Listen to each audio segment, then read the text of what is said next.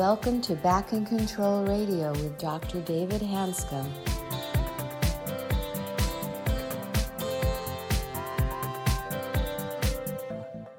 Hello, everybody, and welcome back to another episode of Back in Control Radio with Dr. David Hanscom. I'm your host, Tom Masters, and we have David and Dr. Kevin Cuccaro in the studio with us. Thanks, Tom. I'm always excited to do this show, and I'm particularly excited to do this show with a friend of mine, Kevin Cuccaro, and he and I have become comrades in arms here, trying to bring the message out to the world that chronic pain is a curable problem. But I'd like to introduce Dr. Kevin Cuccaro. He's board-certified pain specialist, has some in-depth experience doing injections, etc.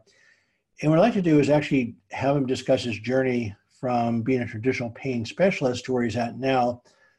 But more importantly, what does he see as some of the solutions going forward that actually are effective in treating chronic pain? Kevin, welcome to the show. Sure. Thanks, David. I appreciate for being here.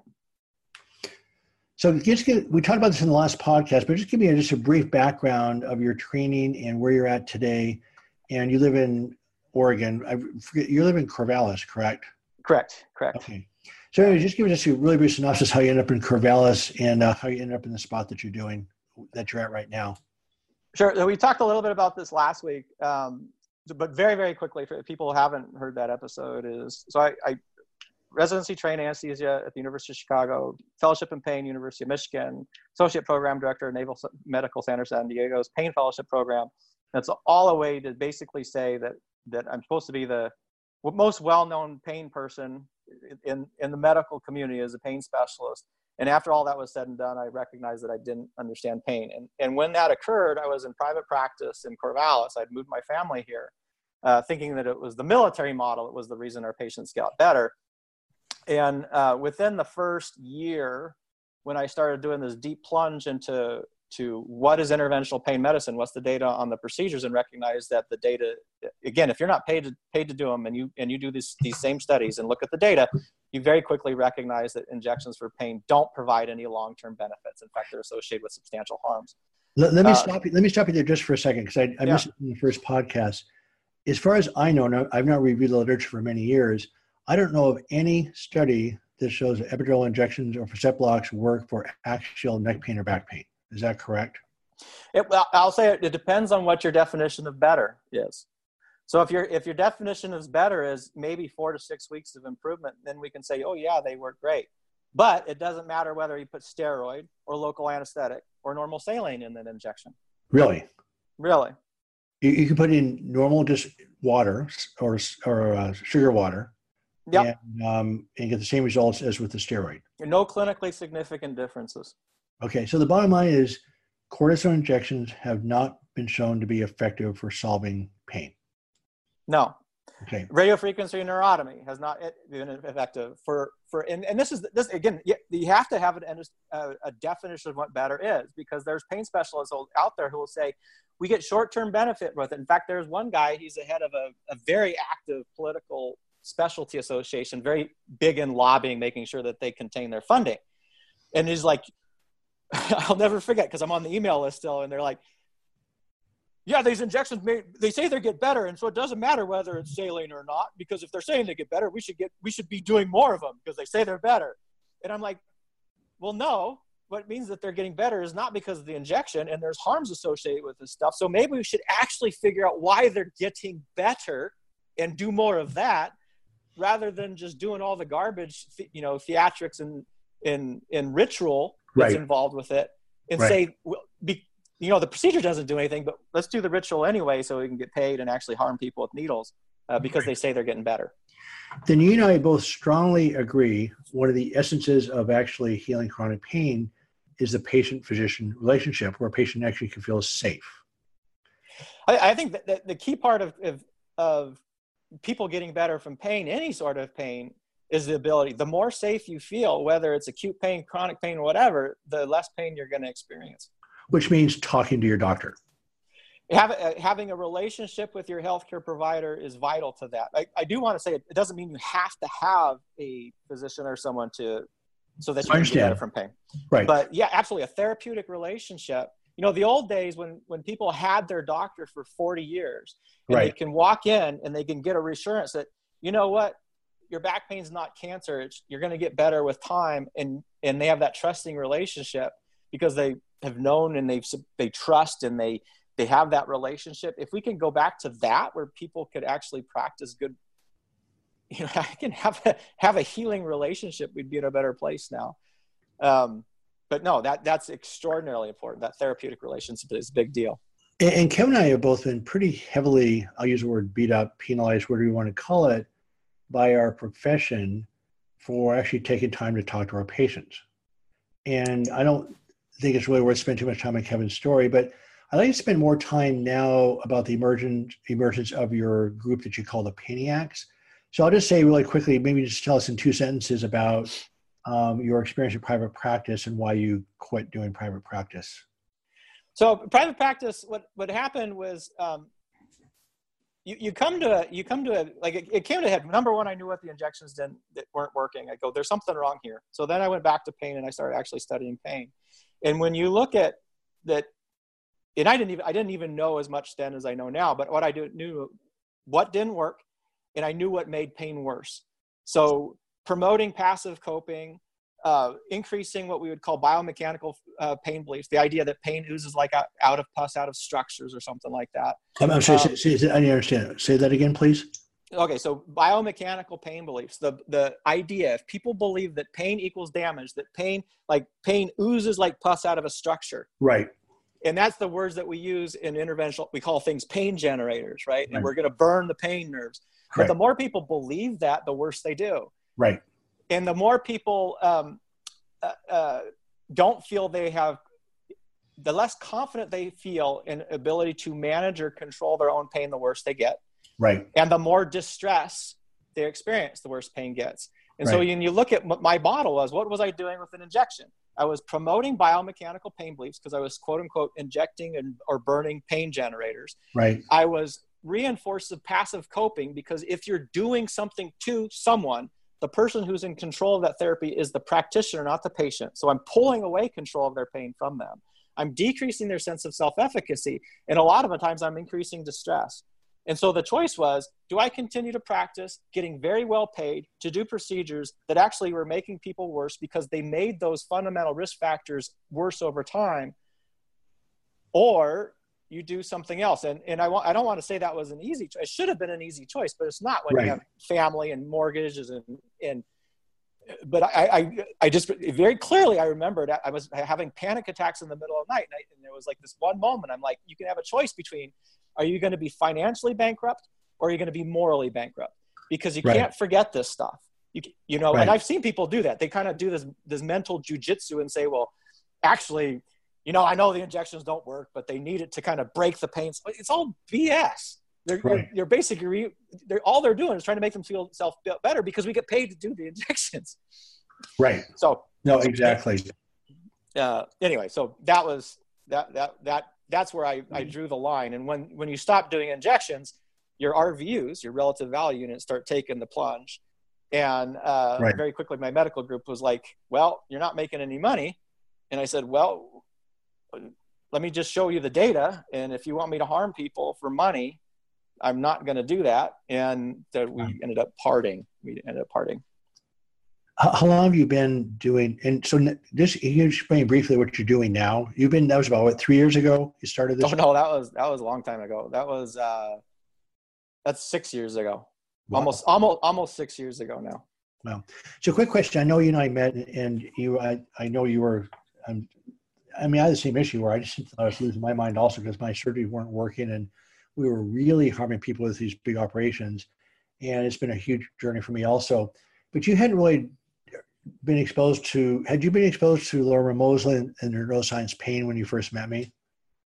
He came after. And so what had happened is I think what most of us do, or I guess the few of us that question the madness of the system, is we start looking around. And one of the top books that I saw was Healing Back Pain from Sarno. So I bought that. And there was something, I'm like, some of this makes sense, but some of it doesn't. And then I got to, Howard Schubiner, I bought his book and I talked to Howard. I bought your book and talked to you. But there was always these things that I wanted to know more about. And so I just kept reading and reading and reading. And then eventually that moved me into Lorimer and David Butler's work, and I think Moseley is probably the top pain researcher in the world. I have nothing but admiration for him. But now I'm reading. I'm reading mostly scientific studies now. There's not a lot of books that are published that really have good stuff that I want to get. Right. So I feel good about this because I feel good about introducing Kevin to a whole new world of neuroscience, which makes his journey really excellent. But see, I've now delegated the learning to you. You get to do all the research and actually teach me. But Kevin actually has honestly been one of my mentors. He introduced me to Lorimer Moseley a few years ago. We spent some time with him. Lorimer Moseley, he, by the way, his name is Lorimer Moseley. You'll see him on YouTube about how pain works. Wonderful TED Talk, very entertaining. Super nice guy. And we all have our various versions of essentially the same journey. That chronic pain is got your body says something's painful because your brain says it's painful. Period. Lots of modification to that, but the bottom line is pain is a construct, is a result of sensory input, and your brain has sensory, emotion, and cognition. Okay, you can't ignore all. You have to put all three of them together. I agree. So there you go. So anyway, Kevin's become one of my teachers, and one of the reasons I have him on the show. But Kevin's done a wonderful amount of research. But what I really want to do is jump into some things that are happening that are positive. So you're still in Corvallis. You've been there, 5 or 6 years? I'm sure you've been there longer, but you've been out of practice for that many years. And you're on a remarkably focused mission to bring these concepts out into the world. I'd like you to maybe just mention I got introduced to your group through, how did I meet Sharna? Was that through you, the Paniacs? Do you want to talk about the Paniacs for a second, how that happened and why it's still thriving? So that's I'm going to try to keep that story shorter. But what basically happened is when I was leaving practice, I was extraordinarily distressed, didn't know what I was going to do, but I just figured I was going to talk. So I did some grand rounds, and I was doing lecture talks to the residencies here. And our family practice and our really the family practice residency, who they really care about their patients. I'm going to be blunt about it. They're very interested in this. And so I continued to do that, continue to learn. And as I learned, I wanted to teach. And what basically happened is there was a chance for some grants in the area, and a couple of family physicians that I had been sitting with and talking with and wondering what to do. And they go, well, you should apply for a grant. And I had all these grandiose ideas about this, that, and the other thing. And they said, no, you need to get a grant to get paid to do what you're already doing, which is basically coming in and teaching doctors. So I got a grant, and I basically went into 13 patient-centered primary care homes in our region in 3 different counties and started teaching the docs pain. And as I started teaching the docs pain, what I recognized is this is such a big problem. I could get these docs starting to understand these concepts, but then they would refer patients out. And then as soon as the patient left our little protective community, they went somewhere else, and they had another healthcare provider just immediately destroy it by reverting to your pain's coming out of your bulging disc and this and that. There's nothing you can do. And I don't know why you're coming to see me. And one of the worst encounters that happened when a doc referred to a physical therapist, had a 45-minute discussion, got the patient involved, patient was bought in, patient went to see a physical therapist, and the physical therapist's first words were, I don't know why you're here. Your back has so much degeneration in it that nothing's going to work, but I guess we can try. Great. So I got a second grant, and with that grant, I went in and I started working with the physical therapist. And what was interesting with the physical therapist is they have more time to spend with their patients. Right. And I started having more of them kind of buy in. And with that was, you mentioned Sharna Prasad, who before I got my grant, I'd been meeting with her for over a year. And I didn't know it at the time, but it was because she had actually had back pain, and she was trying to figure this out. And she likes to say she was a slow learner. I think I was just a bad teacher. But it was about a year that we were meeting monthly and having discussions on pain. Then she went to her national conference and had another physical therapist get in front and ask these questions about pain. And it was when she was in her peers, someone said pain is protection. And she said all this stuff came together, and then she's like clicked, right? And she knew it. And so with Sharna, who was a physical therapist, there was a social worker who had some pain groups who I heard really positive things about how she was interacting with their patients. So I just started reaching out to people I knew were working and were passionate about pain. And I sat down with her. That was Leanne Deitch, who I know you've met. Right. And I started talking to her about pain and teaching her a little bit. And she completely revamped her curriculum into more of instead of this idea that there's nothing you can do about pain, you can only manage it and accept it. She started, her program is now about how you can transform pain. It's not just about accepting it. It's accepting where you are so that you can start taking the actions in pursuing the activities that you need to do to get better. Right. And so Sharna, Leanne, and a couple others, Lorimer was coming to Seattle in 2016.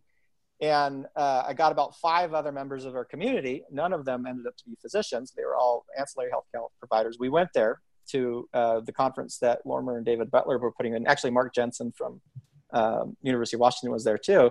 That's where I introduced you to Lorimer. We had the dinner that night.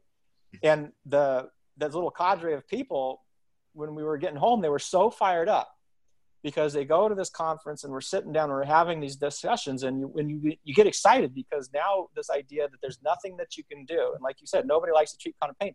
And I believe it's because they think there's nothing that can be done for it. Right. And someone's coming in your office and people go into healthcare, most of them go into healthcare because you want to help people. Right. If you don't feel you have the tools, or that you feel there's nothing that you can do, that frustration oftentimes, that's very distressful as a practitioner. Right. The frustration oftentimes gets reflected on the patient themselves, but it's really about us, not them. Right. And so this group got very excited. And so we formed a little organization. At the time, we called it the Mid-Valley Pain Alliance. And we've been totally grassroots. There's about 5 of us. We started doing community talks, doing lectures in different towns about monthly. And then as more of the community started going through our pain programs, like Sharna's got a wonderful pain program out in Lebanon, Oregon. Leanne's got a fantastic pain program, working with some really, really complex pain in Albany. And as patients started coming through these programs, again, not managing anymore, we're really this mastery mindset, they get excited and they wanted to become involved.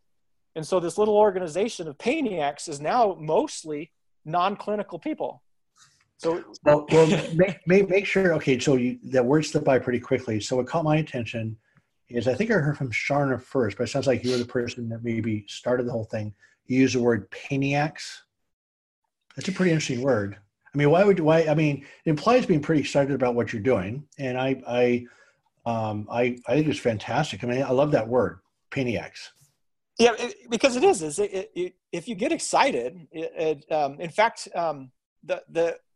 the hardest part about it is you get so excited that people almost think you're in a cult. Like we have community members. These are people who people who've had pain for decades, who are doing so well, who their friends and family go, "What has happened? You look great." And they go, "It's pain, and you could come to these meetings," and they get so excited.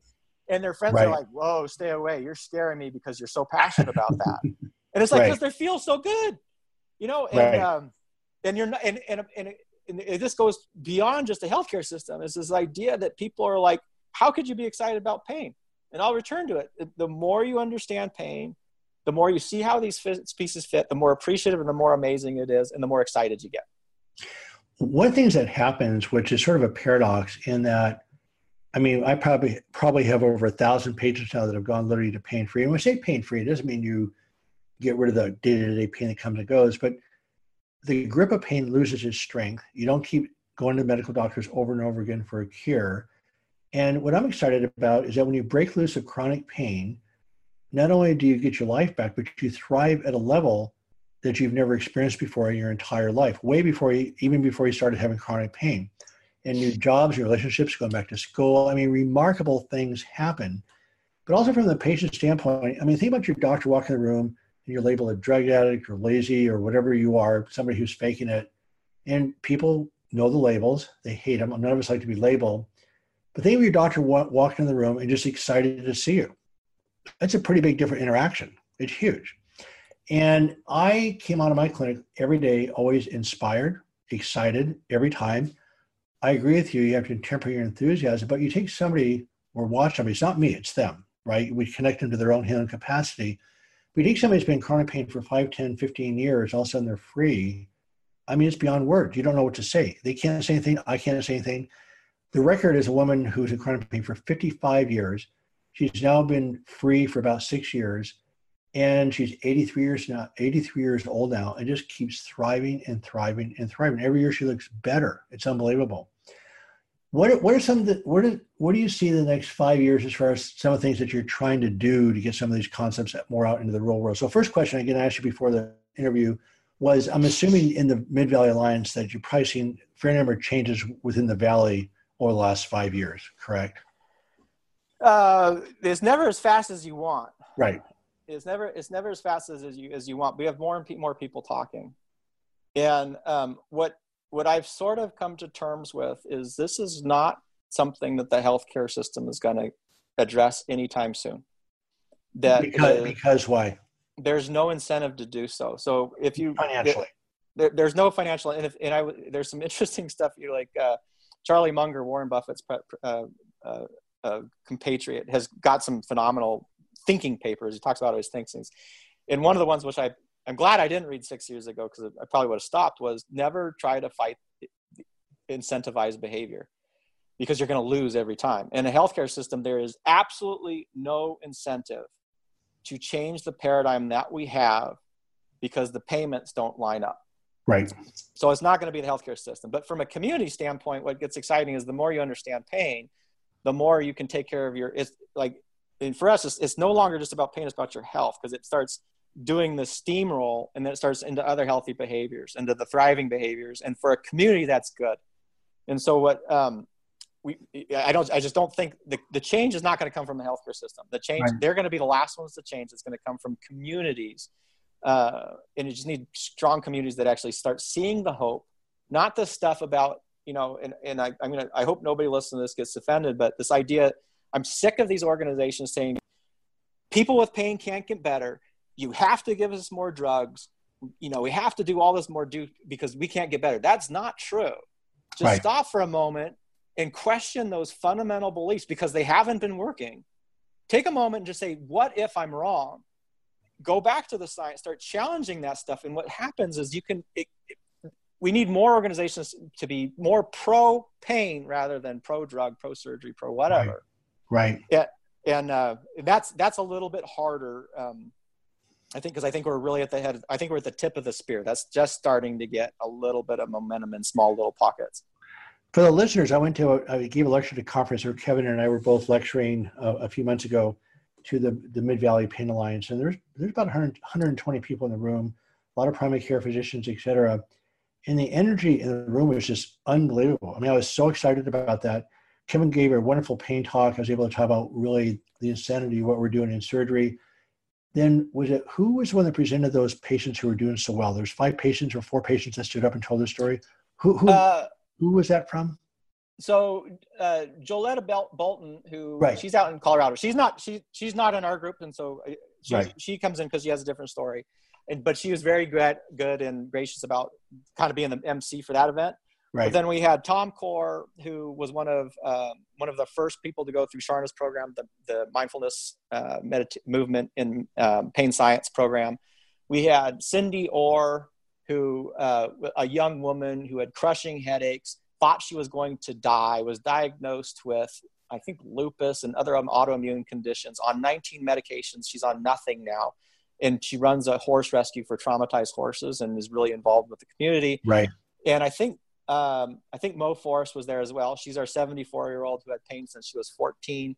And she's like our super thriver. She runs 2 or 3 different groups for community members who've gone through programs, values groups and goal groups and pain groups and stuff. And I think those are the people that were involved in that talk. I just had this thought today. I mean, one of the negative prognostic factors for chronic pain, by the way, is belonging to a pain support group, because you end up talking about the pain all the time. And I actually started thinking about, why not form a wellness support group? Yeah. Right? I mean, you're in pain, but you can't solve pain. You have to move into wellness. But again, you and I could talk for days on this. But Kevin, this is fantastic. I think we'll probably do a few more interviews like this here in the next few months. This is fantastic. I think Kevin and I are here both to say that chronic pain is a solvable problem. You don't have to live with it. The neuroscience is right there. What is called mainstream medicine actually is not mainstream medicine. They actually are not following the known data at all. And it's really remarkably unbelievable what we're doing essentially every procedure we offer in spine care, I'll speak for spine care, has been documented to be ineffective. The treatments that do work, and there's plenty of them that do work, are actually not covered by insurance. And right now, we're just simply not giving people adequate care. Mainstream medicine, if you want to call it that, has no leg to stand on. They're actually way, way off base. But we're here to tell you chronic pain is a solvable problem. Any other final thoughts, Kevin? No, I would absolutely and 100% agree with you. I would say, though, if there's somebody listening that wants to be critical, what they would say, well, all those non-surgical, non-intervention, non-drug things have low levels of evidence. And that's true. I would say that the low level of evidence have to do with the model that most of them teach. The Correct. idea, if you go in thinking that pain can't change, and so you're going to teach someone, go through an ACT program or do CPT and just tell people that they can't do anything about it and they have to think differently, it's not going to work really well. Absolutely. But even if that was the case, low value, non-interventional, non-dangerous care, non-side effects versus low or no value, highly invasive spine surgery, injections, or drugs, which one would you actually think you should pay for? Right. Yep. So exactly right.